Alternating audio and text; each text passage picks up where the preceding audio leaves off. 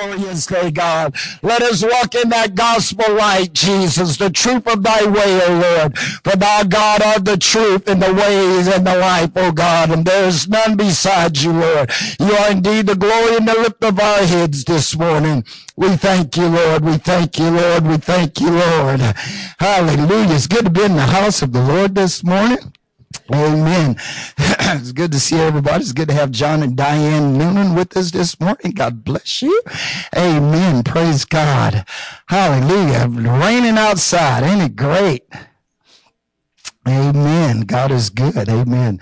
So we want to get right into our Sunday school lesson this morning. Not Sunday school, but discipleship lesson. Amen. So I want to pray for our Sunday school offering. And then Brother Miller is going to come and finish and teach us about Christian discipleship. Amen. Father, I ask you, Lord, to bless our Sunday school offering this morning. Lord, bless this lesson that comes to us, oh God. I pray from Brother Miller's lips this morning. God, give him wisdom, give him knowledge and understanding, oh God, and give us ears to hear and a word to receive your word, oh God, in our hearts. We give praise and thanks in Jesus' name. God bless Brother Miller. Amen. Thank you. I appreciate it. Thank you, sir. Praise the Lord, everyone. Always good to be in the house of the Lord. I'm excited about what God is doing. The rain that we get this morning, there's a purpose behind that rain, is to help things grow and develop. So thank God for the rain, amen. Without that rain, we would not have the vegetation, we would not have the nourishment that we have available today. So thank God for everything that he's doing. Thank God for you. I want to say thank you very much for all the people of God that have been praying for us, for me. I appreciate your prayers because I know that it's not my prayers alone and it's not me doing it by myself. But I thank God for having some folks that know how to pray and intercede and talk to God on my behalf as well. And I thank God for giving me a mind to continue to pray. You know, it's important to pray for one another. Amen. You may not be able to do a lot, you know, but prayer can go a long way. So I thank you for your prayers. Amen. Romans chapter 12, verse 1. As always, I say I'm excited about learning the things of God. I love truth because it changes people. You know, truth is one of those things that's consistent regardless of everything else that changes from time to time. Truth is consistent. It remains to be true. No matter what you think of it, truth is always truth, and I'm so glad for it. Amen.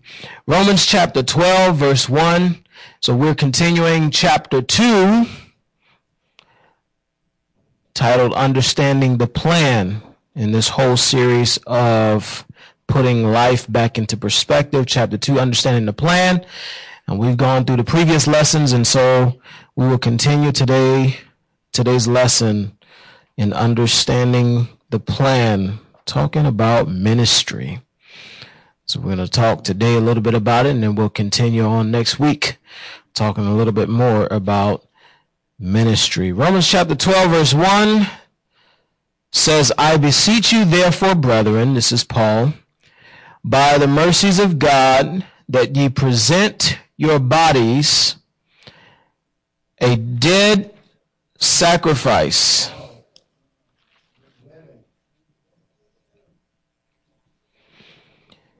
present your bodies a living sacrifice, right?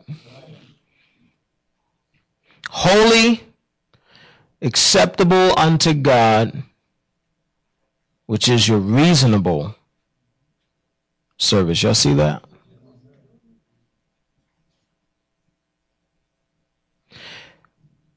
The Amplified version for that portion of that scripture says it's your rational service.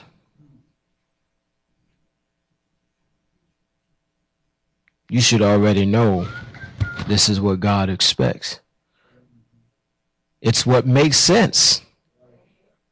Spiritually, present yourself, right? Present your bodies. That is your whole being. A living sacrifice.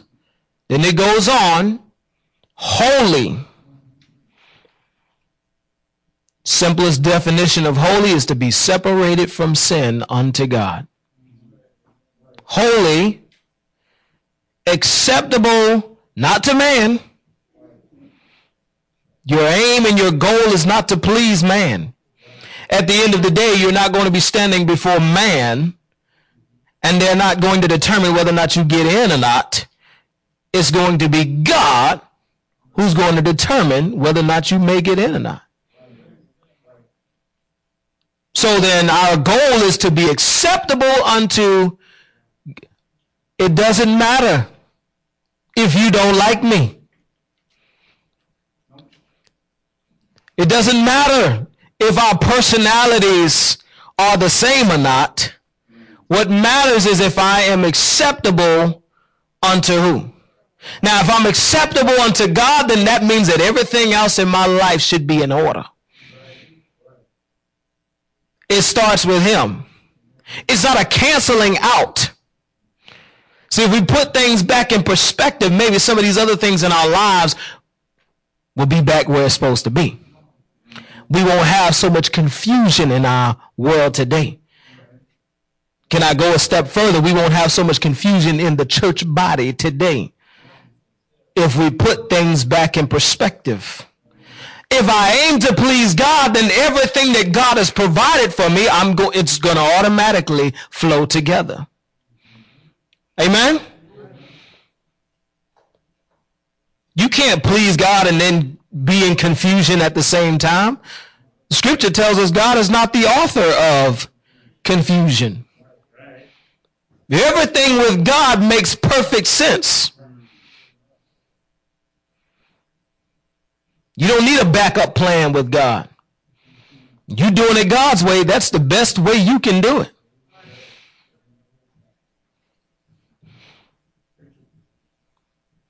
You ever hear somebody make the comments and say, well, I know God can do it, but just in case, that's where you went wrong. Because what you just said was, I still have doubts about God's ability to do what I'm asking him to do. So your last statement just stated where your heart really lies. Isn't that something? Acceptable unto God, which is your reasonable service.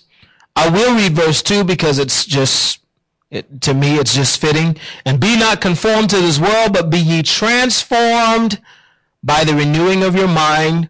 Why? So that you can prove what is that good. Now see, the first verse says, wholly acceptable unto God. Well, if you're going to do that, he says you got to be not conformed to the world, but be ye transformed by the renewing of your mind. Your thinking has to be changed. Things have to be put back into focus, back into perspective, so that you can effectively prove what is the good and acceptable. And look at this, perfect will of God.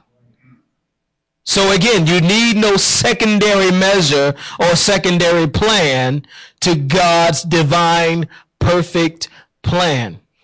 God doesn't fail. God's way is the best way. Amen? So I'm going to ask you a couple of questions just to ponder on. What good would a restaurant be without a cook? What good would a car shop be without a mechanic? What good is a hospital without a doctor? The truth is, these establishments cannot function successfully without the proper people in place to perform the necessary functions. Each establishment requires certified people who are trained and have experience in the specified job fields. Furthermore, your cooks, your mechanics, your doctors all require the assistance of other professionals, which includes your waiters, your waitresses, your cashiers, nurses, administrative clerks, so on and so forth. So they can't just do it by themselves. I'm a doctor. I'm not, but would be nice. But if I'm a doctor, I can't do every part of the job by myself. However many surgeries I have to go through, surgical procedures I have to perform, I probably won't have time to do the administrative stuff. You know, when you go in to have surgery, there's some administrative paperwork that has to be filled out, right? And processed. Things have to be filed. Got to make sure that the insurance companies are covering, so you can't do everything by yourself, even though you may have a knowledge of how